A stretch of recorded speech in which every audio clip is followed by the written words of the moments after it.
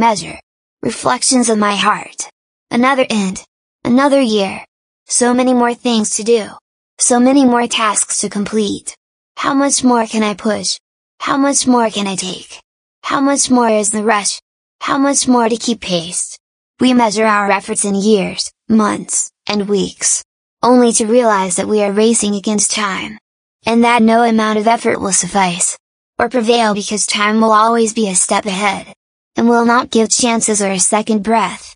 Perhaps if we measured time in days, hours, and minutes, we might be able to discover the grace and peace of every loving moment. We may appreciate the joy of a simple smile and a restful sigh, the silent hush of a solemn prayer, a prose of words, a special song, a canvas of colors, and a movie in our minds. The bright blue sky as clouds drift by on a glorious day, with a cup in hand, at the day's end, and a conversation with a dear, old friend.